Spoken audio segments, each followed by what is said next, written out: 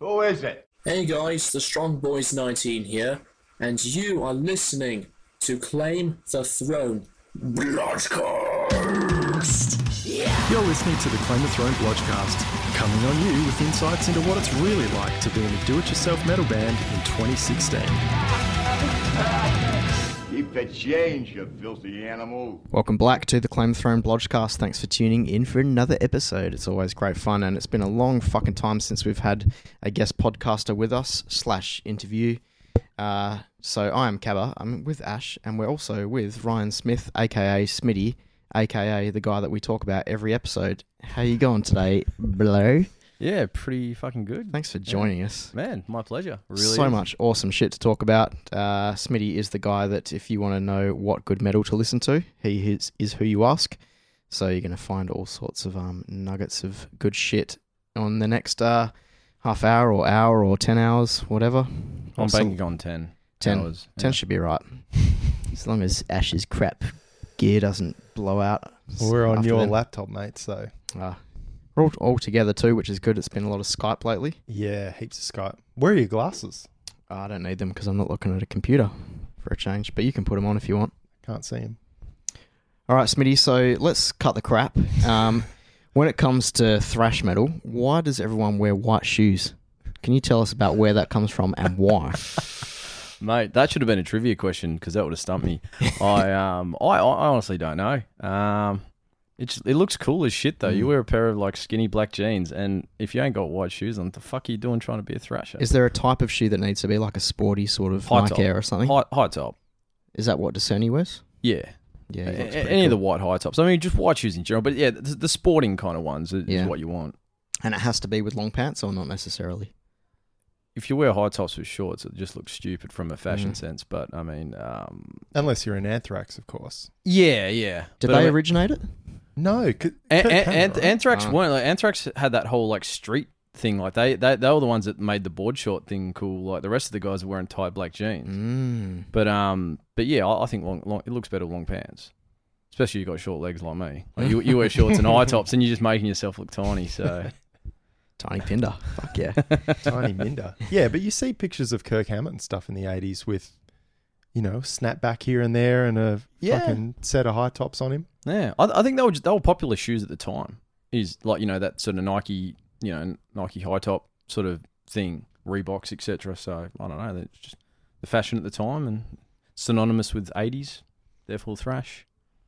So is that expected? If you go to a gig and there's a few top class thrash bands, you sort of expect the apparel to be in line with that sort of thing, or it doesn't really matter?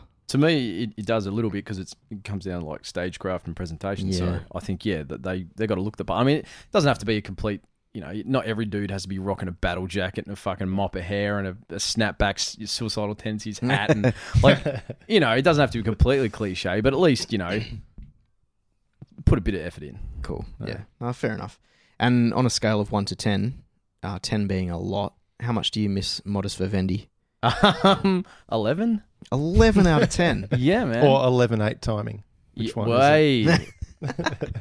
Yeah, no, the band had a lot of potential, and it's a shame they didn't sort of go the distance. But you know, they went the speed though. Yeah, that's a point. Are they? Would you say that your favourite Perth metal band ever, or tell us a bit about who is the best?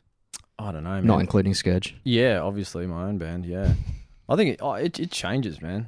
Like when I first got into the scene, like I thought Syzygy were fucking awesome because it was like Dream Theater without vocals. And if you've heard James Slippery sing, especially recently, that's a blessing. But yeah, you know, Mind's Eye back in the day were really, really good. Choke, you know, as much as, you know, Dyson's Dyson and that, but like, you know, Choke were a lot of fun. Full Scale Deflection, really fucking good. That front man. Have you heard the new Super Heist? No, I believe he's the front man though. He is. Yeah, I don't know. I mean, I haven't really, like Ezekiel's stuff, like post Full Scale Deflection hasn't done a lot for. Like, I didn't think Mammal was much chop, and I think he gets a bit mouthy these days on a lot of rhetoric between songs. So yeah, I haven't really followed him recently, but Full Scale Deflection were a force to be reckoned with back in the day, that's for sure. Grosvenor Backroom. Grosvenor Backroom, yes. Rest in peace. Did you go, actually walk past their not every day, but I switch up the ways I go home, and I go past the Grosvenor probably 3 times a week. Shame. Yeah. Taipan room as well. It's a shame. The Taipan room, Jesus. Probably the stickiest floor I think I've ever been in. Taipan room, that thing was fucking filth. Yeah, you'd Stickier ruin your than- white thrash shoes if you went. Well, yeah, I mean, you need to give them a good scrub. Like, I think that's an important thing too, which wasn't mentioned before though. You need to maintain the shoes.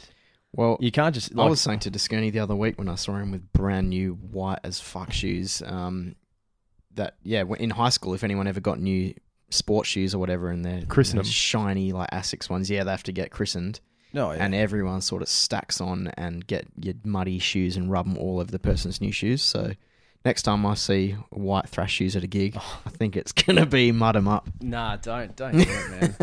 That's like on par with like when dudes come up to you and like chink your beers. Oh, okay. You know, like you got the bottle of beer and they like And it's gone. Yeah, and then it makes it all fizzy. Like it's just one of those. Just one of those things you just shouldn't do. It's just a Watch just a Madonna. jerk move. But hey, feel free, man. Did you go to COG recently? I did. You did. See, I didn't know that. Or did I? I don't know. Dunno. I was fapping over it pretty hard. So Good? yeah. It was like they never left. I agree. I went. Yeah. And it was a who's who of Perth metal history there. Yeah, a lot of people I hadn't seen for a long time. Yeah. Did you go just rock up, or did you go with someone? Just myself and Mr. Mark Boyne Oh, yeah. of Vespers he and was Voyager there. fame. There you Symphony go. for those old schoolers playing at home. Riot Squad for those undergrounders. Yeah, well, you know, I didn't want to plug my own shit, but yeah. So myself and Boyne went, and really, really good. It was a fantastic show. That was cool. It was really funny because we got there just as they started playing. So we're trying to look through metros, going upstairs and everything. And it's like, oh, there's kind of a spot in there. There's members of Headshot, members of Headfield Attraction. Not that would stop us from standing there, but you literally couldn't see. So then you'd move around to the corner, bump into someone you haven't seen in 5 years. Cool, move on. Oh, I know this great spot. It's over on there on a ledge. You walk up there and you're just standing right next to someone that you fucking used to play gigs with all the time. It was pretty cool. Yeah. Cap Sounds didn't like go. a great night. I didn't go, but I do like COG, so I would have Yeah. liked to go, but it just didn't happen. I don't think I've been to a show in recent memory, or at least not in Australia, where the crowd was singing along. Like, and it wasn't just to the catchy part where the crowd sings. It was like every single word of every single song.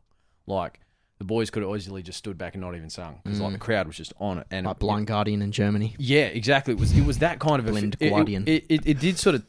It felt like a European show where like they really interact. You know, I mean, that sort of music was pretty massive for a few years there, all through Australia with your COGs and carnivals and heavyweight and grants and Butterfly etc. Effect. And you would go to those gigs and everyone would know all the words, and it was pretty awesome sort of thing. But I do like that you are obviously appreciative of every type of thing, from thrash to death to COG, Yeah. which is really cool. I got no follow-up question to that statement. but, yeah, because that felt like you were like heading somewhere. I was thought that it may have come, but it didn't. No, it didn't. Maybe take another sip of this fine beer that we're currently enjoying. Definitely will. Are you from New South Wales? Originally, yes. Yeah. I don't consider myself from there. I mean, I was born there, but I'm a WA boy, mate. New South Welshman of old. Yeah, I moved here when I was like 12, 13. Do you ever go back there and check out the scene? I haven't had that much opportunity. Normally when I'm there, I'm there to see like grandparents and stuff, and they're like about 3 hours north of Sydney. Where's that at? Shoal Bay. Okay. Place. It's like it's like beaches and like retirees and that sort of thing. So a lot of the time I don't get it, either that or work training. So I don't get a lot of time there, unfortunately, to check out the scene, which is a shame. I don't know that is the Sydney scene that's right. I think Melbourne's obviously got a good live and local sort of scene. I don't know about Sydney because of like the lack of venues and stuff.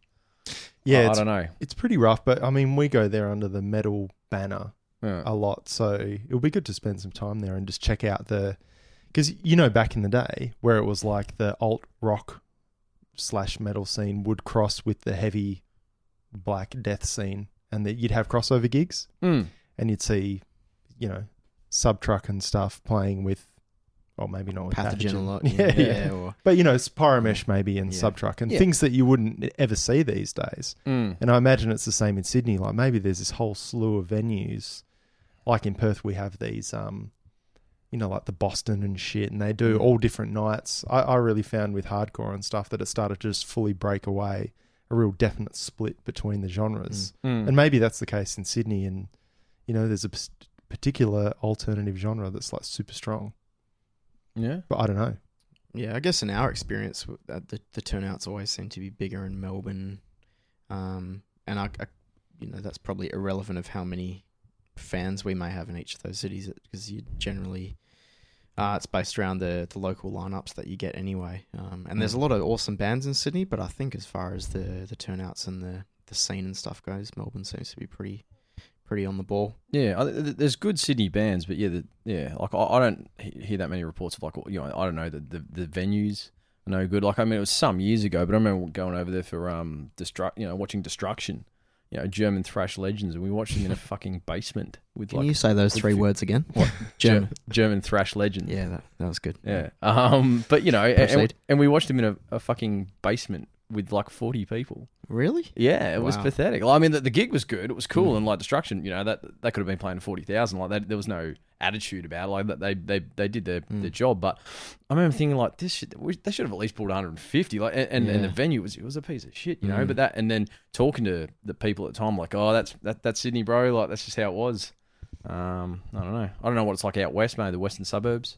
They used to run that. Well, we did the was one. It Bloodlust Festival or something it was called? Or that was out in Blacktown. So maybe it's stronger there. They're a bit more bogan. We've done Bald Face Stag a few times, which seems to be the go-to at the moment for local shows there. And and while it's cool, it's a pretty big-sized venue. So if there's not a really packed crowd, it doesn't look. It looks like a failure, even if it's not, I guess. But we did the Southern Cross Festival there, which happens every year and always has a really strong lineup. And we did it with Bellacore that year, and it was pretty good, but it might have only been, even if it was 100 payers. It was a pretty strong lineup. So if that had have happened in Perth, it would have been a good 300 probably. For Chainsaw that sort of thing. Charlie and the Chocolate Chai Factory, Sin for Me. Some really good you bands got on that lineup. Yeah, it's quality. Those lineups come but once a lifetime. Oh, So Rhino Ted. There's a few things I wanted to grill Smitty about while we got him here, I guess. Yeah. So while we're talking about Aussie metal and local scenes and all that Sure. shit, I mean, I met you probably first in the back when Perth was lucky enough to have all ages gigs, and you would see people like Dicey Dyson on stage for Choke and Syzygy and stuff like that you mentioned. So you've seen a lot of bands come and go over the years. I guess you get the bands that sort of make a big splash for a year or something, and then they die out, and then you get your bands that last for 10 years and never really do anything, or there's a variety of sort of stuff out there. So you've seen probably a billion gigs in your time. So if you have any thoughts on like what makes a good live band locally, what makes them succeed, I guess, and what do you like seeing when you go to a gig? Okay, big question, man. 3 questions. Yeah, there's you know a what I'm lot, asking. man. Tell us about your local gig experience. Oh, look. What do you want to see? What do I want to see? I mean, the performance has to be tight. The musicianship has to be decent. Like you have to be at a decent level, but it's not. You don't have to be the best in the world. I think you just need to deliver on stage. You need to deliver that energy. And if you're giving the crowd, however small or large it might be, energy, they're going to give it back to you, and you're going to get that cycle. And it's that energy sort of thing. And it's more the intent. Like if I've seen a few bands that the sloppy's all shit, but like they bloody. They're giving it 110%, and so Talking about us? It's infectious. Yeah, I thought you were talking about hidden intent, but yeah. But no, like honestly, I think that's what it comes down to. Stage presence. And that doesn't happen overnight. It's something that needs to be built. And you need to learn it over time. But I guess that's all I want to see. I mean, if the band's tight as and awesome, that's icing on the top. But really.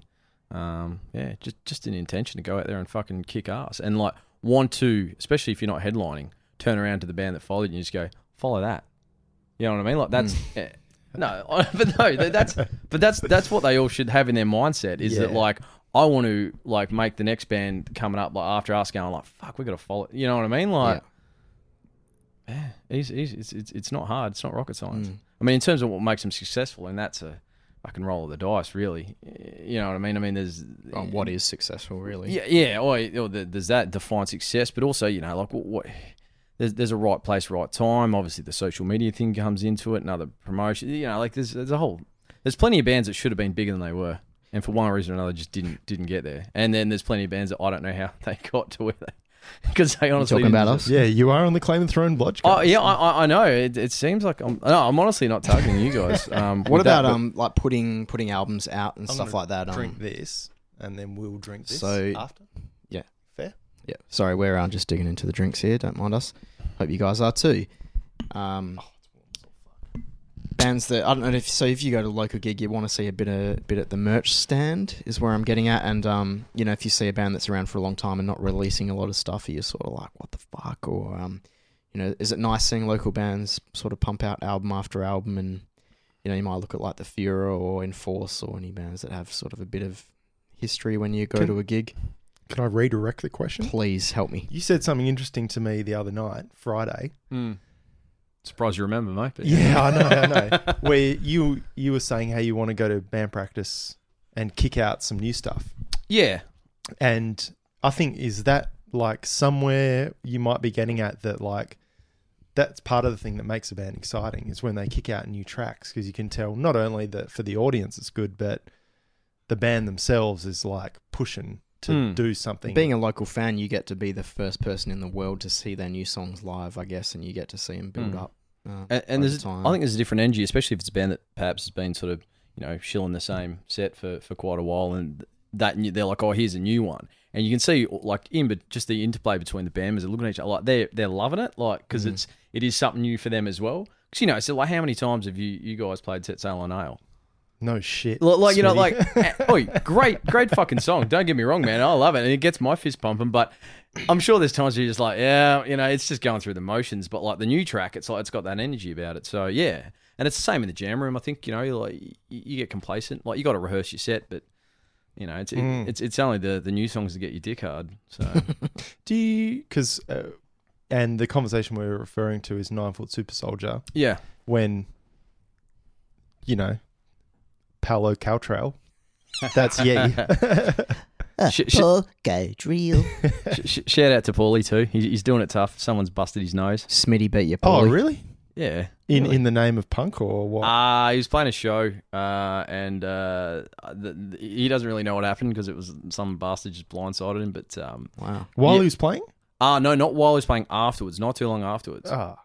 So they reckon it was some dude that was flipping him off. Like he was like, "Fuck Perth, fuck cursed Earth, rah rah rah." This was in Perth. No, this was in Adelaide. No, Yeah. oh, well, okay. More like Battleade. But so Paulie's return serve and just going, well, fuck you, fuck Adelaide, you dickhead. I reckon it was that guy because he was seen leaving shortly after. But all Paulie remembers, he was sitting there watching the band, and next minute he's out the front bleeding. Shit. Broke his nose in 2 places, got a bit of a split on his nose and a bit of bruising around the eyes. So yeah, yeah, he's all right. And then luckily it must have been a good break because his nose doesn't look all like skew-if now. Like it's okay. But yeah, so shout out to Paulie. Fuck, that's a shame. Yeah, and it makes me feel really bad too because like now I'm going to rub it in that I'm doing this podcast before him. Yeah. I actually feel bad about rubbing it in because he's he's doing it tough. And he'll come back to the town with the windows down. He'll be sweet. But yeah, like the 9 foot thing. Yeah, because I mean he is in an active touring band. So for you on the other end of that, like when you go to jam, are you going to jam because you're going to go and play a gig, or are you going to jam to brush the cobwebs off the set? Or like, how do you approach it? Mostly this year, it's just been jamming as an excuse to get together. I think more than anything, you know. Also, a great reason, which is cool, and you know, both Drew and Paulie are awesome dudes, and I love hanging out with them. Yeah, so that's been pretty much the reason. I mean, we have been pre-proing tracks, and we are trying to get something together. But again, Cursed Earth takes priority. Fair enough. They're an actual band that wants to do actual things as opposed to, you know, the banter-driven joke of a band that 9 foot is. But yeah, So that's where the jams have been. But yeah, like I mean, we might jam 2 or 3 times before a show when we play them on the rare occasion. Yeah. But that's about it. We don't want to be too rehearsed with it. And like this podcast where you don't talk, you know, like you try to keep the banter fresh. It's the same for that. We don't talk too much about what we're going to say or do beforehand. You try to get that spontaneity into the set. Yeah, I think it makes a big difference watching you guys and like you're making each other laugh. Yeah. A really gay thing to say, but Yeah, you know, you see it from the crowd. Yeah. And the only reason I'm in Claim the Throne is to watch Jim and Cabba try and make each other laugh. Yeah, yeah. Otherwise, I would have quit many moons ago. Yeah. With my windows down. Yeah. I mean, and if you're not having fun, if you're not laughing, like what the hell are you doing? Like, because I mean, metal, it's inherently stupid. It's so dumb, but like it's awesome at the same time. So like, why not have fun with it? Like, if it's not enjoyable, stop fucking doing it, man. You know? Yeah, interesting, eh? Is it? You sound fucking riveted, mate. What? Oh, sorry, I'm a bit maggot. But look, let's Cut the crap. fucking cut the crap here. You should have a sound effect for that, Once every year, there's like a chop or something. You know, there's a special moment in time, comes December sort of time, where Smitty from Perth releases his top 10 albums of the year every year. It's always great, and I always get excited to talk about it. So, you know, it's something I look forward to, and then it gets to December and I go, shit, there's 12 months I could have been listening to all this music. So the question would be, how do you find out about new music in this day and age? Are you a streaming dude, or do you just, is there any forums or anything that you follow? How do you keep up to date with all the latest shit? Yeah, well, in this day and age, I guess the streaming services are huge, you know, between, I don't know, subscribing to a bunch of different record labels and whatnot on YouTube, and then, you know, you've got, you know, has the recommended section, and then Spotify has been a recent thing that I've been doing. I sort of haven't been across Spotify I've had it, but I haven't really used it, but I've been utilising it lately. And just mate recommendations, you know. I'll get messages from the likes of, you know, PDS or someone like that. He's like, oh, have you heard this power metal band? And then I'll send one back to him, and it's, you know, or at a gig you're talking to people, oh, have you heard this? You know, I think you'd like it. So it's mostly suggestions through good mates, and yeah, just like your online things like your Spotify's and that suggest artists to you, or like those playlists where it'll just randomly generate and just, yeah. Does that work for you, the algorithm, whatever? Because Cabba crap's on about that. It's really good on Spotify. Yeah, so like I said, I haven't been doing Spotify for that long, but so far I've found a few things, like nothing that I'm like really excited about, but a few bands, well, that was pretty good. That was on the money. It wasn't something that I didn't think, why the hell did that suggest that to me? Yeah. On your homepage, actually, the other day, I got a thing where they always have suggested playlists where that they figure out what you want. Discover Weekly thing? There's that, which is really cool. New releases that it thinks you will like. But the one I didn't know about that I got the other day was your most listened tracks from 2016. Okay. So I can just shuffle that and hear all of the songs I've been listening to all year. Shit, that's cool. Which is really cool because it reminds me of stuff that I've enjoyed. And I mean, I'd go to write a top 10 and I would go through what I think was probably cool that I would have probably liked, but this reminds me what I actually listened to the most for whatever reason. But I think it's really cool. Yeah, knows a lot about you, which is also scary. But yeah, well, and something I noticed that you know, that maybe people that don't do that, or other people that do your sort of those lists, is that it's weighted towards the second half of the year because you're only remembering stuff from the last 2 or 3 months, you know, as opposed to you know, stuff you might have listened to in January, February. I mean, I don't know about you. Like, I consume a shitload of music. You know what I mean? If you look back, I look back on everything that I listened to in 2016. It was like, that's a lot. Like, you know, like scrolling through your iTunes and just look, you know, order it by year. Yeah. And just, you look at that 2016 block and you're like, far out, man. That's a lot. When do you listen to music? At home? On the road? Well, part of my job, I'm a sales rep, so I am out on the road a lot. So that helps. White shoes? No. But yeah, in the car a lot, at the gym, you know, because, you know, I'm not going to listen to that shit that they pump over the bloody PA there, some horrible dance music or some shit that doesn't inspire me to lift. But yeah, so like, and I'll have like a similar, I guess, to what Spotify does in that, like that year thing. Like, I'll have a little playlist of stuff from the last 3 or 4 months, just sort of forever sort of cycling through. But yeah, mostly at work, because I'm on the road. And at the gym, I guess, the 2 main places I listen to music. Do you buy CDs still? Occasionally. nowhere near what I used to. Like I've got a pretty hectic collection, but that was, a lot of that was, 10 years ago when, CDs. Fear Factory's entire discography. Most of it, yeah. Yeah. But no, I still buy the occasional CD. Like there's something I'll buy digital stuff though. I got, I don't download illegally too Maybe much. like some pre-orders or something if there's things you particularly looking Yeah, forward to. like the latest Iron Reagan I pre-ordered because it was like a shirt and cassette bundle and stuff like that, and I was like, cassette. Yeah, I mean they'll normally give you like the digital as well with it, like when you buy vinyls I do like these that days. bands do that. Yeah. Yeah. So you've done that. You've ordered like a CD or something, and you get a free downloader with it, and you will actually make use of the download. Mostly with the vinyls. Mhm. Like I will, because how else are you going to get it onto your portable device without? Well, you'd need something like an Apogee. No. Yeah, go in the play. No, but so I've definitely utilised that, the download codes and stuff that come with the vinyls. So I still buy CDs on occasion. I bought last time I went to JB's, I bought the latest Testament, which I think everyone seems to think was about it a lot. People yeah. were raving I haven't about it. heard Yeah, it, actually. I don't mind. I bought the Isan because I wanted an actual copy of Arctis and a few other bits and pieces. So yeah, I still buy CDs, but nowhere near on the. It used to be like every couple of weeks I'd be at a CD store, buying 2 or 3, maybe more. So yeah, I don't know. It's not a completely dead medium, but geez, it's getting there. Well, now's probably the time to talk about the new Sun album. Why did it make your number 1 for the year? What am I? It's awesome. Have you heard it? It's just really. I've given it one playthrough since Smitty's top albums of the year came out. Yeah, it's really diverse. It's funny. I'm not the biggest Emperor fan, but I like Isan's solo stuff, like from The Adversary onwards. Like the last couple prior to this sort of lost me. I didn't quite get it. It was maybe a touch too avant-garde, but this latest one just, I don't know. It's You mean the band from Perth, Avant-Garde? nice.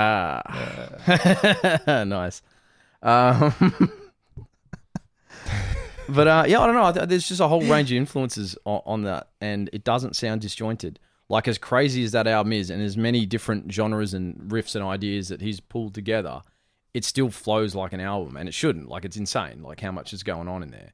Well, it was just grandiose and epic, and yeah, it's just fucking good, man. And yeah, I just found like when I agonised over that top 10 for the better part of Saturday morning, and because I know people are hanging on, like they rely on me. I'm already counting down the days till next year. Yeah, that's right. Well, can I count down the sprays live because I haven't seen the top 10?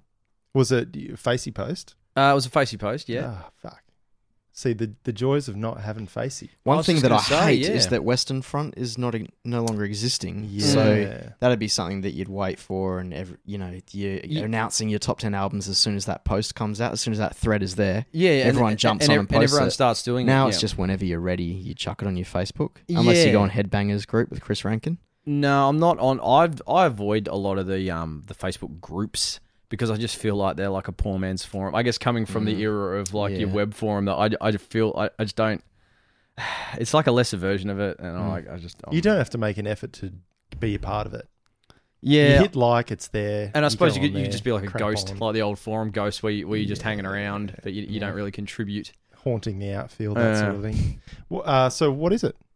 Top 10. You got it handy? I do. I can probably tell you what it is. Yeah, In no particular order. Kev has I memorised won't it. steal his thunder. Yeah, No, but do you have a top something? Because I'm ill prepared for Me? this. I've got a top 1 of this year. I do. I could probably make a whole episode out of it before we get Ned okay. on for his top 1,000. Oh, Nadine Noodle, yeah. because I mean that's a podcast episode right there. Just you guys doing your own top 10s. I mean, really. So we'll count down from 10 to 1. I mean, obviously everyone knows the One thing that I noticed before you even get started is that there's a lot of thrash and a lot of prog. So yeah, whether A lot of that's just the syzygy. thing that- a lot of syzygy crossed with Mind's Eye. Just taking it back to the that first metal show. Yeah. Ripper, Experiment of Existence, a thrash band from Chile who sound a lot like early Sepultura, Sadis kind of. Fucking Ripper. Yeah, it's a fucking ripper of a record.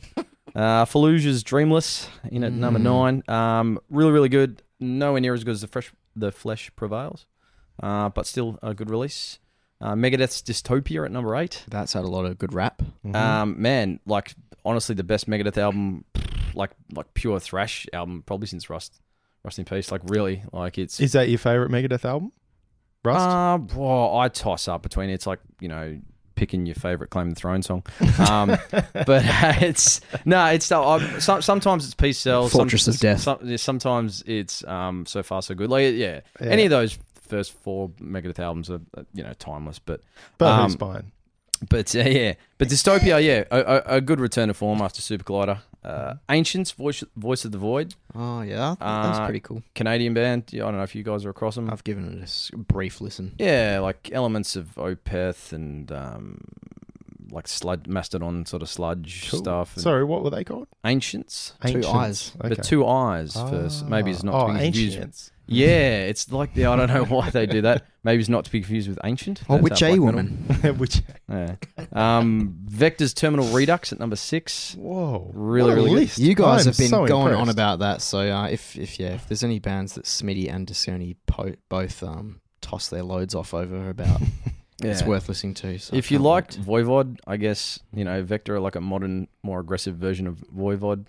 Devin Townsend Project's Transcendence at number 5. I dug that too. Man, the best Devy thing in a long, long time. Like Yeah. I was the biggest Devin Townsend mark Mhm. since I heard City, like Shopping Yeah. Allowed City, and I loved everything he's done. The last few things though, I think Ziltoid 2, that something of Cool, whatever it was called. Casualties. Casualties are cool, and then there was a few others like Epic Cloud. I just thought was shite. It just really didn't grab me, and I thought, well, maybe I'm just over Devin Townsend. But then he pulls this thing out, and it's like, fuck me, really Yeah. good. Yeah, I agree. That was cool. Cool tone too. I think you Impressed showed with that that to one. me as well, or was that Time? I mean, Tim. Probably Time. Yeah. But the production on that is fucking lush too, man. It is huge. There was so much going on. Like that's a headphones album and a half. Did you watch the little doc series, YouTube doc series, 6 episodes or something? No, I missed that. It's pretty cool. I'll have to check it out. Yeah, Yeah. nice little insight into that one. Yeah. Yeah. Because he's certainly got the mind for it, man. Like, yeah. He's got the mind's eye for sure. Nails, You'll Never Be One of Us. Nails in position? Or No, what? just Nails. Rag on about Nails too, hey? Yeah, I mean, I always thought it was like a hype thing, and like they were just part of that new hardcore, like sound like Swedish death metal kind of like. And whilst they do have a bit of that in there, it's just a fantastic record. I mean, there's been comparisons to Rain and Blood, which I think is unfair to both artists, but I get why it is, because it's like 23 minutes or something ridiculous, like short, sharp, fast, bookended by 2 epic tracks. So it follows a similar kind of template to Rain and Blood. But yeah, super good, super aggressive. Yeah, it's like a fucking first shot of espresso in the morning, man. It's just going to get you going. Fuck yeah. In at number 3, War Drum, The Awakening. You sound like you're hosting Full Metal Racket or something. I know. Hey, In at you number asked 3? you asked me to read the Man, list, I'm mate. fucking glad that War Drum is there, especially in the top 3. That's a We band played that I a War found Drum out. song. I think we did, yeah. It was my Yeah. album of the week a few weeks ago from It's- Jim recommending it via you, I believe. Yeah, look, I mean, they come out and I've only been listening to this for probably maybe a week before Jim recommended it to you. Like, they only just come on my radar thanks to that Unknown Power Metal on YouTube. Okay. That channel. Subscribe to it, man. There's a shitload of power metal. Not all of it's We'll good, put that in the show notes, folks. but really, really good. It's what is it with Greeks and power metal, man? They just know how to. Who else is there from Greece? Well, Sunburst was another band that I Isn't that a lolly? Huh? Nothing. Starburst. That stuff. But So top 3 now, eh? yeah, so that was This number is 3. huge. So and that was surprising because most of these other albums have been with me for a lot longer, but that one, it's just Okay. I can't stop listening to it. Revocation at number 2. Great Is Our Sin. Yeah, okay. A lot of people thought I was going to vote that number 1, especially Jamie Kay. Shout out to Jamie Kay. So if they could have done anything to make your number 1, what would it have been? Make Isan not release Arctus, I guess. Like I don't know. Like I just. What could Dave Davidson have done better on that guitar of his? Oh, dude, Surely I mean, nothing. Revocation. Like I don't think it's any secret. Like I'm a massive fucking fanboy of Revocation. Like they're just awesome, and my favorite band of the last I don't know Modern 6 or times. 7 years, or modern sort of bit, definitely. And there would have been number 1, but as good as that was, I just thought Isan's record was just it just took so many chances and got it right every time. So that's what pipped it at the post. But again, the top 3 or 4 are almost they're interchangeable, man. Like it's tough. I thought this year was a bloody good year for metal, and I agree, just yeah. music Last in year general. as well. Oh yeah, Most years. but no, like in particular, like I had a short list drawn up, and it was like 50, 60. You take this shit seriously, don't you? Mate. I take it seriously because people listen to what I have to say. You know, it matters. I to them. certainly do. I'm going to listen. Yeah. So so like there was so much. I mean, when I look back on it, I was like, bloody hell, there was a lot of out, and a lot of it was good. You know, so there you go. And obviously, Sans Arctus at number 1. Listen to it, podcasters. Oh man, absolute legend. I could almost put $35 that Netty Noodles number 1 is going to be the same. Big, massive Isan fan. Yeah. Massive Vortex fan also. Oh, totally. See, because Half for a me, tourist it's fan. Vortex, and I would have Borknagar somewhere in my top 10. I don't know if you've heard their new album, Winter Thrice. No. That's a bit of a ripper. But a lot more Just sort of more lot black more metal. mellow than Okay. than Isan stuff, and definitely no prog or anything going on. But I guess maybe. Lloyd, shut your fucking But yeah, Netty Noodle will speak for himself. Yeah, fair enough. Yeah, he'll probably listen to this, which is it's gonna destroy betting lines. It's very polite of you, Cabba. Yeah, Lloyd's Feet Studios. Yeah. Anyway, fucking oath, I'm gonna look at the show notes to this week's hashtag marketing and check out that fucking top 10 list. Stick it in my Apple Music because I'm a non-Spotify-y. Apple Music. Yeah, I'm one of those fucking dudes. Still just sucking at Steve Jobs' teat. Oh, who's the new guy? I don't even know. Who cares? Who cares? Exactly. Yeah, because I'll still suck it. Well, I think Steve Jobs had it laid out, didn't he? Have the next 10-year plan for Apple laid out before his death. Yeah, his mother laid out for him, pretty much. Yeah. Too much signy. But yeah, I love it. I fucking love Apple Music, and it doesn't have these cool things you're telling me about, but I'm just going to stick to it. The recommended artists and playlists. And what I've listened to this year, because basically it would only be Bellacore, and that's it. Yeah. So I suppose I don't need Good to. album, though. The new Bellacore. Fucking great album. And I mean, that's not really my go-to kind of style of metal generally. Mm-hmm. But I enjoyed it. I thought it was a good album. Yeah. Yeah, And it that is- bloody great performance earlier this year at the Rosemount. How are your ears after that one? The ears ripping? Oh, I wear Loud plugs. gig. I wear Oh, plugs, man. yeah, I have yeah, done for bloody 15 years, mate. It's and thank fuck I did, because I'd be deaf by now. Yeah. Been in that many shows, so it does. I mean, it obviously doesn't sound as good. Same like when you're fucking a chick, you know, with a rubber. Like it doesn't feel as good. Like it's still good, but like it doesn't feel as good. And you know it could be better, but at the same time, it could be damaging if you didn't have it on there. So That is awesome. yeah. So yeah, but no, bloody good gig. But Have it you was said loud. that before? Because Sorry? Have you said that to anyone before? No, that was just off the cuff, man. Wow. I'm not even kidding. Perfect. I usually just wear earplugs, but Yeah. I can I'm gonna start wearing frangers to gigs. You should. You should start wearing frangers to I do gigs. come sometimes if I'm seeing someone who's really fucking good. Yeah. Like Catatoni the other night, which I enjoyed thoroughly. Yeah. How were Cat? I wasn't at Oh, Catatonia. Man, listen to the last episode of the Claim the Throne podcast if you want Yeah. to know. I won't waste the listeners' Yeah, time no, again, fair but I enough, enjoyed it thoroughly. Yeah. And Yeah. it's online when I edit it and put it on there. So yeah, So by thanks the for by the time advice. you're listening to this, it should have already been online. Of course. Yeah. Yeah, good point. Yeah. So sorry to spoil it for the listeners that these podcasts aren't coming at you live. Well, they're coming. Yeah, they're At coming, you. but like, you know, I think sometimes people with podcasts, like, they get this impression that they're live. Like, well, they are live in a sense, but they're not like, you know, they're like. We're not editing the fucking things anymore, which No. is cool. It's all nothing's cut out. Well, you're not. But Yeah. no, I had a segment last week, like a few days ago. Yeah. It was like Ash's fucking shit to buy off eBay before it runs out, and I haven't edited the podcast yet, and Bargains with Ash. the bargains will probably be Bangins not and online Ash. anymore Mm. by the time it comes out. So a little bit of a hitch in the matrix there. Mm. Interesting nonetheless. You know what to look out for. Yeah, I'm obsessed, man. with eBay. With the hunting of bargains, you know, stuff that I never knew I needed. Whether or not I buy it, that's the thing, is I don't necessarily buy it. But goddamn, I learn a lot of shit about stuff that just fucking doesn't even matter. Yeah, It okay, matters to me. it matters to you. That's what matters. Like, is this like music gear related sort of stuff, or what? Totally. Yeah. No, not recording gear. instruments. Okay. So like I've got this back in the day, 2005. Mm. I bought this Yamaha custom maple kit, right? Still use it. You would have seen it, the blue bad boy. Mm-hmm. Massive kick drum, all these toms. Don't use half of them at the gig.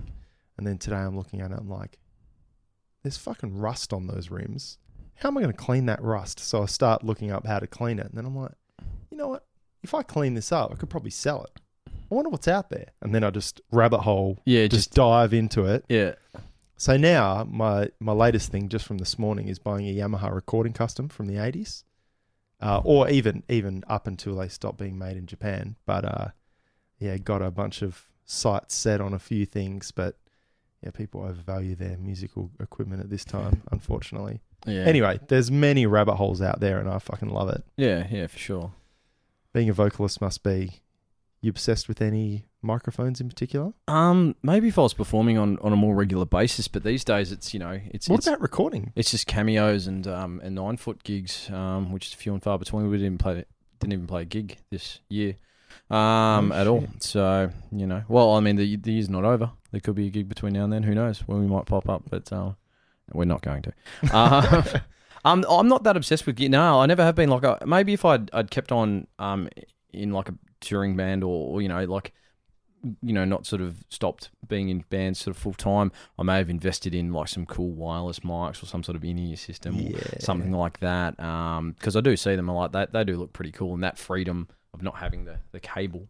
What about the singing though? Like, well, I don't really sing. Well, per se. I mean, if anyone's witnessed me live, they could probably attest to the fact that I can't actually sing. But yeah, because I reckon that must be so hard to not like. With a guitar, you're standing in front of your cab. With the drum kit, you're sitting in front of the thing. You know? Yeah, it's there. Like you've got to be in front of a wedge to hear yourself, or else you're like, it's like trying to play you. with a blindfold, I guess. Pretty much. Yeah. I mean, there's been plenty of shows where I've just had to wing it and trust in myself to know that I can do whatever I can deliver. It's not like I'm doing super singy stuff anyway. Other than like a dumb falsetto here and there. But speak for yourself, mate. But yeah, I don't know. It'd be nice to have, but mostly playing gigs in Perth, you just come to expect it, mate. You know what I mean? There's a few good venues, but a lot of them aren't that flash. But you just make the best of it, Yeah. And at the end of the day, it's just metal. So you reckon you would just metal? Metal is metal. Yeah, metal is metal. Do you reckon that if you had in-ears, though, you might be more adventurous, so to speak, on stage, pitch-wise and stuff like that? Yeah, I probably would try a few more things. You'd have that confidence thing. It's not going to, turn out badly. Yeah, for sure. Yeah. But I don't play enough to justify it, like the expense of it anymore. But yeah, I think had I've stuck with it, I probably would have, got some good gear, got a cool wireless mic and all that sort of shit. Yeah, it is funny because, like, I'm a gearhead, but playing live, I've come to just, like, care less and less about my live rig. Yeah. It's more about just for me. It's like a selfish thing. Yeah. Because it'll be sitting in my bedroom ready for me to get home from work and have a cup of coffee and a beer and at the same time? Coffee and beer at the same time? Totally. Yeah. If you were talking about a collab. Yeah. Between Eagle Bay. Shout out to Eagle Bay. Shout out to Main Liquor. Yeah, they do good work. Yeah, because I was just going to say you can combine the two, man. There's plenty of beers with coffee in them. Damn straight. And they're delightful. Top 3? What, beers with coffee in them? Yeah. Jesus. I wish I'd have known that off the top of my head. Well, that Eagle Bay collab recently, that Forest Through the Trees, is really, really good. I can't even think, honestly. That's good enough. If anyone can get hold of a bottle of that, that's nice that's stuff. A fantastic beer. There's plenty. Generally, if there's like some sort of coffee infused porter, it's going to be pretty good. Yeah. So there you go. That's my recommendation to anyone out there. Do they only sell that at Main Liquor, and that's it? That particular one, you can get it at Eagle Bay. If you're in Dunsborough, of course. Dunesborough. Yeah. So yeah, that's it. Because it's Dunsborough. Yeah, I mean, obviously you can buy the other Eagle Bay products wherever at most bottle-os, but other than that, yeah, you just go to Main Liquor. But why wouldn't you want to go to Main Liquor? I mean, it's a bloody absolute mecca for craft beer. I've never been there, but it's on my to-do list. It's not just beers; they got like awesome like whiskeys and bourbons and vodkas and, you know, no wine. Like, they've got wine, but wine's not their thing. So, you know, you get a decent bottle of red or white, but yeah, they've got like 200 or 300 fucking beers, man. So it's crazy. Yeah. Mm. Who's your favourite vocalist of all time? Shut up. Man, I'm gonna. Geez, it's a toss up, but Bruce Dickinson.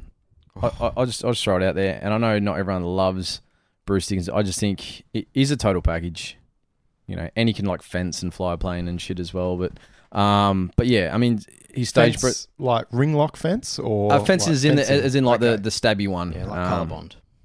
Yeah. But no, I think Bruce. Honestly, you know, I love Iron Maiden, but and Bruce's solo stuff, The Chemical Wedding. Chemical Wedding specifically, real good. But yeah, I just give think me a stiff, Smitty. I've had a fucking half chub all bloody podcast, to be honest. No, I think Brucey wins it for me. Just I mean, even now today, he's still running around the stage like he's fucking 20 years old. Like, it's insane. And his storytelling before the songs, you know, it's just. Yeah, second to none. I'd say Bruce Dickinson, honestly. So he's the one that inspired me to want to do it, like actually get up on stage. Awesome. Yeah. When you go to watch a band, you want a vocalist that is the full package, I guess, that does talk between songs, for example. Yeah. You want a little bit of an intro, a bit of a banter. Look, I know I said I was going to plug my own shit and blow my horn, but anyone seeing me on stage, I think I'm one of the better frontmen in Perth. Like, no, and I say that like, you know, like completely like straight shoot. I'm shooting like I reckon I am. Well, you don't want to get on stage thinking you're shit, so no, like, and be well, confident. that's part of the stage thing is well. Like, before I go on stage, I've got this like, you know, I'm the fucking best frontman in Perth. Like, fuck all these other cunts, you know. But then that gives you the, you know, the impetus to go out there and do it. But no, so I've got to expect a pretty high level. And so, yeah, like if guys go out there and stare at their shoes or don't even talk. They're white shoes. Yeah.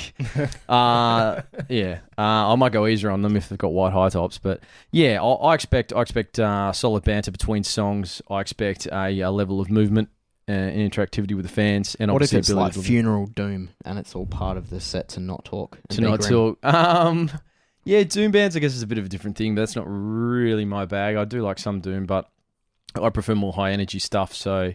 Yeah, I mean, if it's Doom, yeah, like obviously you're not going to be like throwing the horns and jumping around, but if you're bringing some sort of intensity to it, you know, like the shit that like Portal do. I mean, it's not necessarily Doom, but it's quite sort of dense and it's not high energy kind of music, but they sort of bring a different kind of presence by the fact that they don't move that much, and it's, you know, so when they do. You know, he puts his arms up. That's big because he hasn't done fuck all. And then he puts one arm up. It's like, holy shit, you know. Like, so He's moving. Yeah, he's moving. So no, but yeah, generally I want good banter. I want, you know, obviously an ability to perform it, whether or not you're death growling or singing or whatever it might be.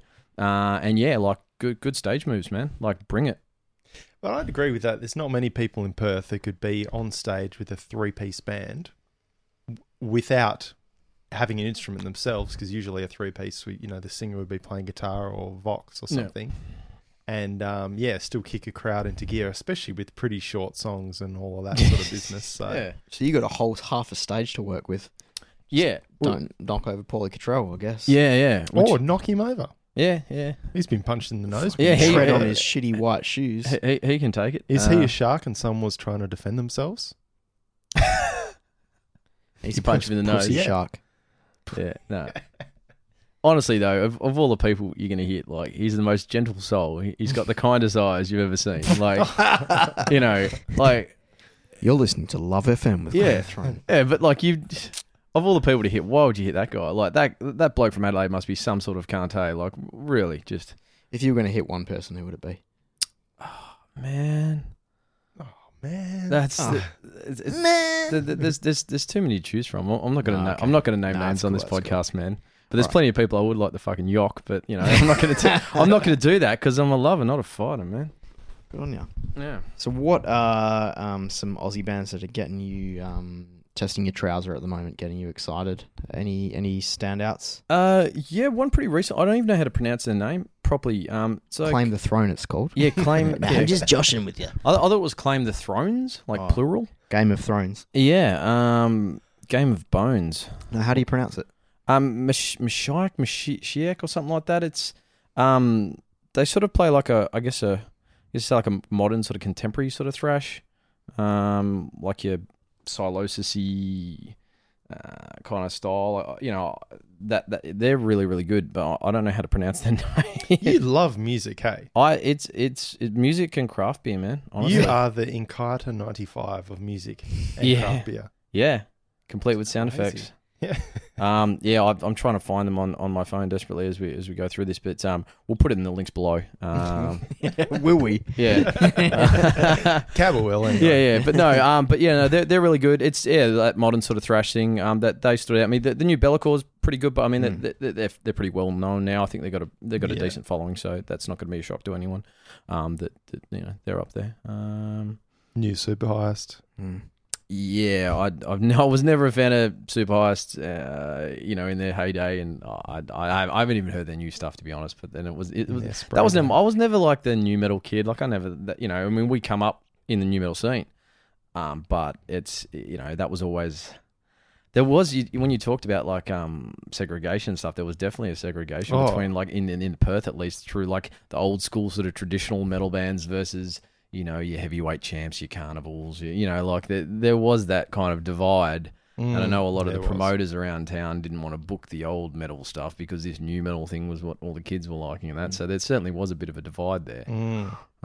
So yeah, I didn't have, I'd try to embrace all types of metal and music, or at least give it a crack. And is there something in there I can like about it? But there are certain genres where it just doesn't. Like, and new metal's one of them where it just doesn't. There's nothing in there for me. I don't know. Like it just doesn't excite me at all. You've obviously never heard Testicles in their prime, but yeah. Turn it up or turn that shit up. Or Nocturnal. What is something that might surprise me and Cabba with something that you listen to on the reg? I don't know. Some electronica stuff maybe. Oh yeah. Yeah. Guys like Flying Lotus and Square Pusher and Aphex and that. I dig the shit out of those guys. Guy got on Bibio as well. He was like a electro sort of dude. Plays some acoustic guitar and some other things as well, like sort of like your Gautier kind of guys where they just it's just one man and they just bring in all these different influences and stuff. Yeah, that sort of things I think you'd be surprised at. I dig, like... I'm not surprised because you've got an answer for everything. I like it. One of the reasons you're on here. Yeah. Tell me this. I've cut the crap. Yeah. New Metallica, good or bad? Not in the top 10 of Smitty's. Well, I mean, so that would tell you straight away. There's some good songs and a few redeeming riffs in some of the others, but it'd make a great EP. Better or worse than Death Magnetic?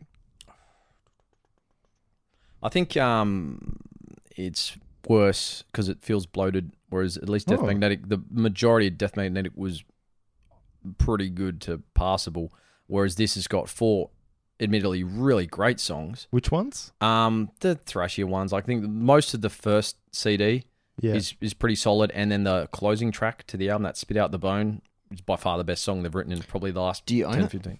Yeah, I bought it. Because it's Metallica. I mean, they were one of the bands that you start with. So I'm still going to buy it and I'm going to listen to it, and But I think there was 4 really great songs and then just a bunch of average ones, and some of them are borderline terrible. But the production's a lot better. It's not brick wall. That's it. Because that's the whole thing with Death Magnetic is like there's some real good stuff on there, but you can't take it past medium volume because it's just like that compression is just everything's brick walled and it's clipping like hell. It's distracting to the point of distraction. Like I can't listen to it because all I can hear, especially yourself, Ash, has been twiddling the knobs, all the time, and mixing bands. But no, like you must hear that and just go and shudder at like how did they put that Death Magnetic out and think that it was good. I saw Unforgiven 3 on the track listing and went, how can you put that out? Yeah, you know what? And I really like Unforgiven 2. Really? Yeah, I really do. I think it's a cool song. I think it's clever, lyrical wise. Yeah, like that because it ties it back in. Yeah. I do enjoy a good wordplay. Lame, but I like a good wordplay. They easily could have called it something else, but the song itself is pretty good. But I found that Metallica used to try and return to form too hard. Like they just tried too hard to do that. Whereas I liked their meandering into things. What do you do if you've released you know, the most successful album you've ever done. It was a lot different to what you've done before in the Black Album. Tour the world for 3 or 4 years straight. Yeah. You're all fucking alcos. You don't even know what is happening anymore. How the fuck do you write an album after that? Yeah. Because I think of how little I progress at drums when we're real heavy in the gigging phase. So imagine 3 years of that and you like wake up and you're like, all right, 10 kilos heavier. I feel fucking shit. I need to clean my teeth. I got a massive headache. Yeah. And I'm no better at my instrument than I was 3 years ago. In fact, you might even be worse. Exactly. Yeah. Really tight at the same old shit. Yeah. But it's the same old shit, you know? So where do you go from there? And that's what Load is, you know? Yeah. And that's what Garage Inc. is, you know? Yeah, I think... It's pronounced ints. No, that's a good way of looking at it, man. So it's tough. Yeah, and like hindsight as well was probably, because at the time, I remember like, Until It Sleeps come out, was so hotly anticipated and everyone heard it and was like, oh... Like, it wasn't expected. And I think with time, people have grown to appreciate them. There were some people that love it. Like some guys, it's like that's their favourite period of Metallica. I think listening back to it, it's grown. Like it's been a slow burner, but... You'll love it in 20 years' time. Yeah. Like there's some real killer tracks in there. What's that? Man, the Outlaw Torn rules. What a song. Yeah, that 2x4 or whatever I used to dig. I like Hero of the Day, even though it was the single. Yeah. I actually hated it when Hey Hey It's Saturday played it as the new Metallica. Yeah. I thought, what is this? Daryl, you can't introduce this. Like, it has you screaming for the days of Dickie Knee and Ozzy Ostrich. Yeah. But, and bloody, what was it? Chook Lotto or whatever it was. But, yeah. But the fact that it was like, the fact that it was on Hey Hey It's Saturday probably summed it up too. It was like, if Hey Hey were playing this, along with Babylon Zoo's Spaceman. Oh, Jesus. You can't go past that. Anyway, fast forward. James Hetfield was on the Joe Rogan podcast the other day. And I had a bit of a squizzy at that. And interesting just to hear him chat in a setting where he's not like trying to push anything or anything like that. Like, so is this a recent? This is the most recent Joe Rogan? I listened to it yesterday. Okay. Yeah. So he wasn't flogging the album? Well, I suppose the reason that Joe Rogan had him on was because they've just released an album. On a press tour. Yeah. But he wasn't on the plug. No. And he sort of talked about the Napster thing. It was very interesting to hear in this, 10, 15 years on. I can't remember how long ago that was. So did it have an impact where we are today? Do you reckon? The moves they made with Napster? Napster? Nah, not at all. I don't think it did fuck all, but it is interesting to hear him talk about it because, Lars copped the brunt of that. But now they're embracing your Spotifys and stuff. They're definitely on... It is Apple Music that they're on.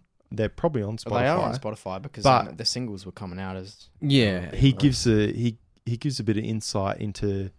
It's like he's still got the same mindset as back then, and they bring up a few things. Talks about bees for a solid hour and a half, so # Really? Oliver Seuss. It's pretty interesting. Shit, I'm excited. But what's funny is it made me listen to the album again because I dismissed it. Atlas Rise, and I'm like, I wonder what the song's called. Oh, it's Atlas Rise. Okay, cool. Like a moth to the flame. Oh, moth to the flame. Cool. Every song is just the name. You're just waiting for him to just say the words. Yeah. I couldn't deal with it too much, but then I re-listened to it a few months on, or month on, or whatever. It's not bad. Yeah, it's not bad. I dismissed it at first. Yeah, I think the song, like I liked the thrashier song, like that very first single was like it's like pure Kill 'Em All sort of, but in a modern guise, but it's that simplistic early thrash thing. Yeah, like that was cool. But yeah, and some of the slower, more meandering songs. There's one that's almost like a Sad But True Part 2, like it's that heavy riff, and that's not bad. And there's some cool riffs and ideas in a lot of the... Like, I'll give it... Nearly every song has an awesome intro. Metallica can write a fucking intro to a song, but then it'll kind of stop, and then it'll go to another riff. I was finding every song just was the same tempo and the same beat and the same... Well, that's the weird thing. Like most of the first disc is the better half of it, and then a lot of the second disc is those just... four on the floor kind of things, like pretty standard kind of slow groove songs. And it's weird the way they structured that album. I think if they had to intersperse the thrashier tracks between, it might have made for a better, more even listening experience. But the fact they put like 3 bangers in a row, then like a few weird ones, and then right at the end they give you like the best track. It's an odd way of structuring an album Slightly. and I don't know why they put it over 2 CDs because it's just on 80 minutes, so it could have fit into one disc. They could have, definitely. I don't. I don't understand what the thinking I think a was there. CD is 79 minutes. 79. Okay. Yeah, Well, then cull the song because honestly, one of those 7-minute grooves probably could have been 6 minutes. You know, like it totally. yeah. But that raises a fucking interesting point. We're all on streaming services, right? Mm. And you bring up disc 2, and here's me nodding. Yeah, like I knew there was a second disc. I had no fucking idea because I've only got the streaming thing. Yeah, so I didn't know it was Is it a double album or is it like one album plus a couple? It's 2 CDs, but deluxe CD. What is it? No. Well, I got the deluxe edition because the third CD that they released with it has Makes you wonder how did they do a vinyl with Yeah, this much fucking music? has a shitload of like live tracks and like which one I wouldn't mind hearing. Like a lot of the covers they did on Garage Ints. Yeah. They got live versions like Bread Fan and shit, and like okay that'd be cool. great to listen to. Yeah. But yeah, so it is 2 CDs, disc 1, disc 2, but it's not like like it almost didn't need to be a double, and there's not some sort of like. Doesn't feel like there's any kind of concept behind it or anything like that would warrant a 2 CD thing. But like, again, I've mostly listened to it. Haven't said I've mostly listened to it digitally. You know what I mean? Like I've only given it one or two spins on the actual CDs. Like I know, Fleetwood Mac, Bring It to Me, Give Me an Album. Rumors. Of course, Rumors. So a song was culled off Rumors because it wouldn't fit on the vinyl. Ramirez. It would not fit on side A or B of Ramirez. So they had to fuck it off. And whoever it was, Stevie Nicks, was bawling her eyes out. Oh, that was my song. Because back in those days, it was real big about the royalties and all that bullshit. Yeah, because they were really like that. There were bands that were like, that was a Stevie song, that was a whatever Yeah. song. Yeah, and they were definitely, you could almost hear that because the songs were quite Totally. different. And we're talking, is it 22 minutes a side? Is that vinyl? Think so. If I was less drunk, I'd tell you exactly. Yeah, I'm not 100%. Let's call it 22 minutes a side, right? And then CD comes out and you got 79 minutes to play with. And why bust over to fucking 83 minutes or something if you got a shit song there? Just cull it off. But then here's me thinking, well, fuck you and the horse you rode in on. We're on streaming, buddy, and that's what I listen to it on. So I don't care if you can have a 2-hour song, one song that goes for 2 hours, you can do it these days. You know that Iron Butterfly song, that longest Ingata Vida. Yeah. Longest fucking single in history. They cut it down and it was still the longest fucking single in history. And the reason they cut it down again was format based. So for the single of the what are they called? The small. I'm not across vinyl. All that shit. Yeah. Or even if it was just for the TV release, like there's all these like constraints on media, and it's all about. It's such a weird thing to think about. Like your art is constricted by storage. Like when you're a painter and you see the size of an actual painting, and it's fucking massive. Yeah. But if you picked a small canvas to start with. You're aware. Oh, I guess that's actually improved my own point. No, you're kind of aware of your own limitations when you start. You've set your limitations there. You've said, well, that's as big as this piece is going to be. Yeah, because that's the canvas you're working on. Yeah, so you've selected it as opposed to it being selected for you because that's just what's available. Yes. But it's funny that Metallica would go to a second CD if it wasn't that much longer. Yeah, like let's say because I think it only just tips over at like 80. Like 81, 82 minutes. I don't know the exact run time, but I mean, it's not interesting, eh? It was curious to me that they'd bother with it. But hey, what do you? What I would like to know about it, if you have a song that goes for 2 hours, for example, on a streaming service, when does it count as a play?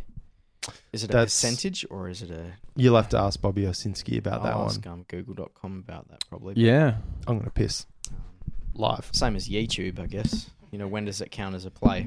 You're clearly drunk. Yeah. But, I don't know. When does it count as a play? Like, is it like a few seconds in?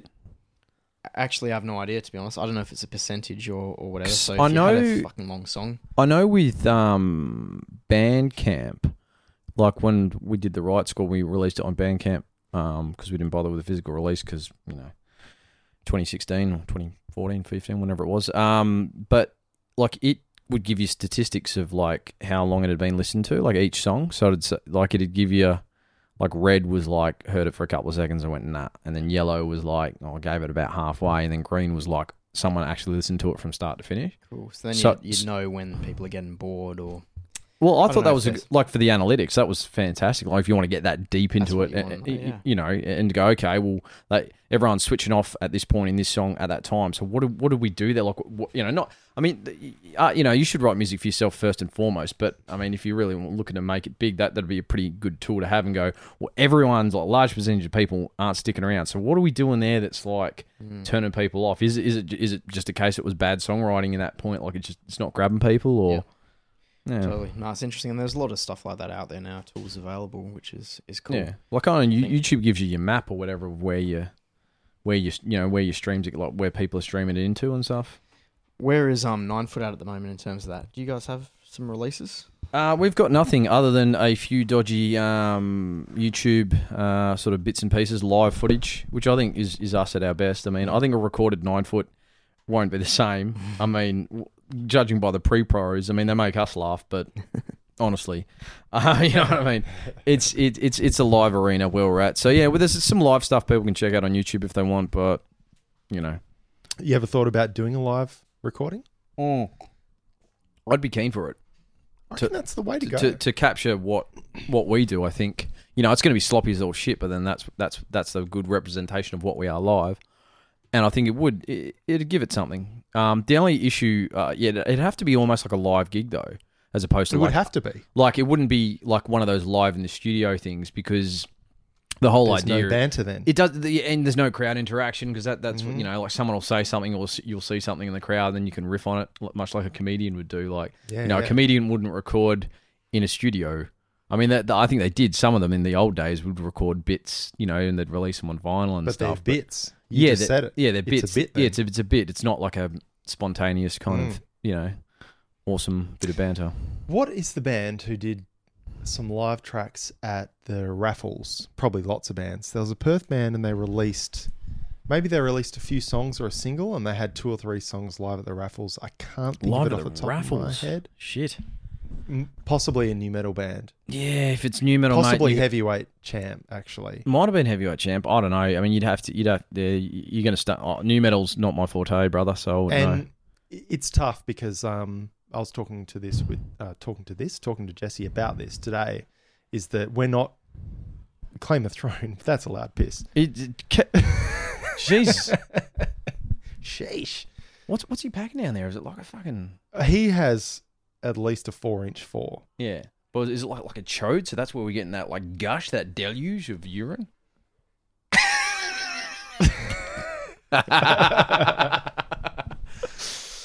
So I'll actually go back before the conversation we had. I was online looking at, do you know Steve Albini? No, I'm not familiar with Steve Albini. Nirvana in Utero. Okay. So you go from Nevermind. Yep. AKA Nirvana's Black Album. Sure. To In Utero, AKA Nirvana's Load. Yeah.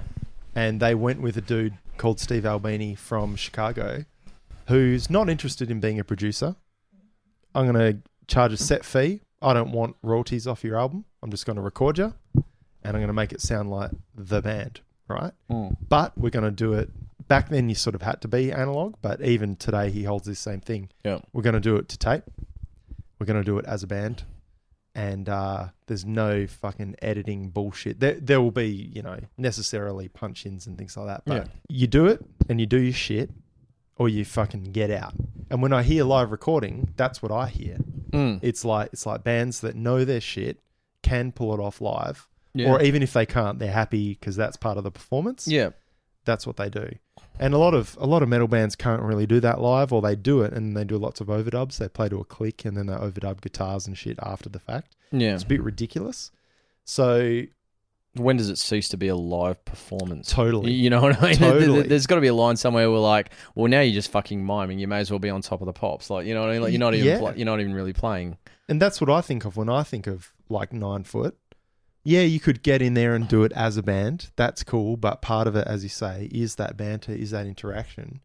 And do you remember the band that released a single or an EP or something with a couple of tracks live at raffles?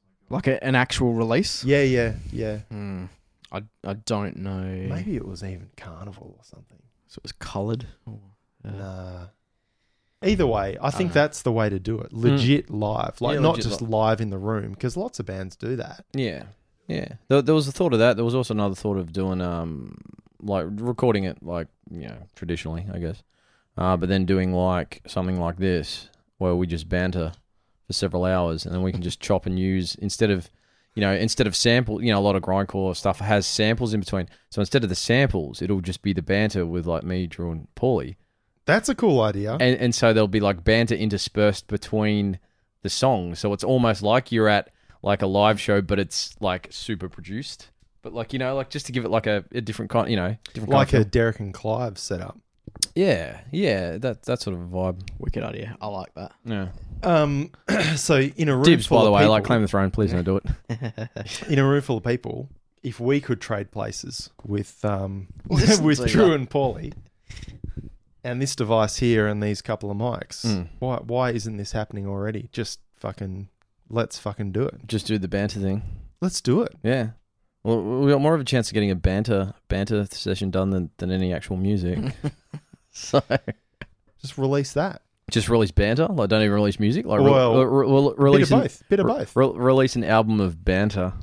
We're well over our curfew, Really? pretty sure. So let's get wrapping things up. Okay. All right, album of the week, Smitty. What's been We've tickling got your 10 biscuit? albums of his year. Well, Yeah, yeah, but that's the list right there. Smash that. Tell us about the new Ranger. Ranger Speed and Violence. It's called, and Good title. yeah, just listen to it. Just like Google it, YouTube it, whatever you're doing out there in podcast land. It's Ranger Speed and Violence. They wear white shoes, like the whitest you could find, hey? Oh yeah. Do but- they have their but own range of thrash shoes? Like if you're a They potential should. thrasher, where do you buy your shoes from? Yeah, well, I buy my shoes. Well, Nike, I guess for me, but Nike.com. there's like Foot Locker and Highs and Lows, and there's plenty of stores that sell like kicks, like dope kicks, yo. But yeah, I don't know, either that or online for those of you that. But I'm a bit dubious about buying shoes. You got to be able to put your feet in them first because they've got to be comfortable. I'm taking the piss. We're taking that way too seriously. Well, I don't know. You asked me a question, mate. I'm going to answer it. We'll definitely look up the new Ranger. Yes, And Ranger Speed and Violence.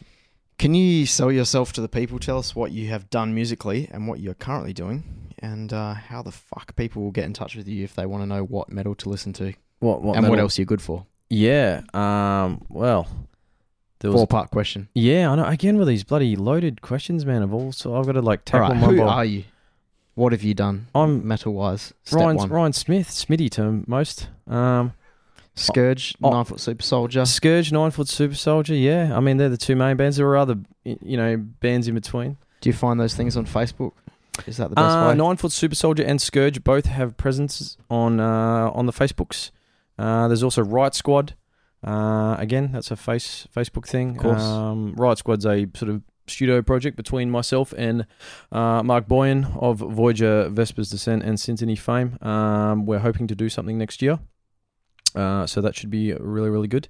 But yeah, 9 Foot, in terms of live performances, they're few and far between, but the banter is strong. So that's good. And Scourge Australia, I think it is, on Facebook. That's more of just a historical, sort of look back at a band that existed from 2000 to 2004, and a brief appearance in July 2015. And yeah, that's me. I don't know. Find me on Facebook, whatever. Cool, man. Ryan What do Smith. people search? Smitty? Yeah, search Smitty. Ryan Smith? I'm sure you guys will post the links. I'm across all we social will. medias, mate, but honestly, I don't take it too seriously. So It's all good. Head to claimthethrone.com/Smitty, SMITTY, and we'll have the show notes for this episode at that very address. An address I'd never thought we would have, so that is good. And if you have any song recommendations we can play that you have been involved in before or other. To close out the show. to close out the show, yeah, just chuck on a bit of Riot Squad, I guess.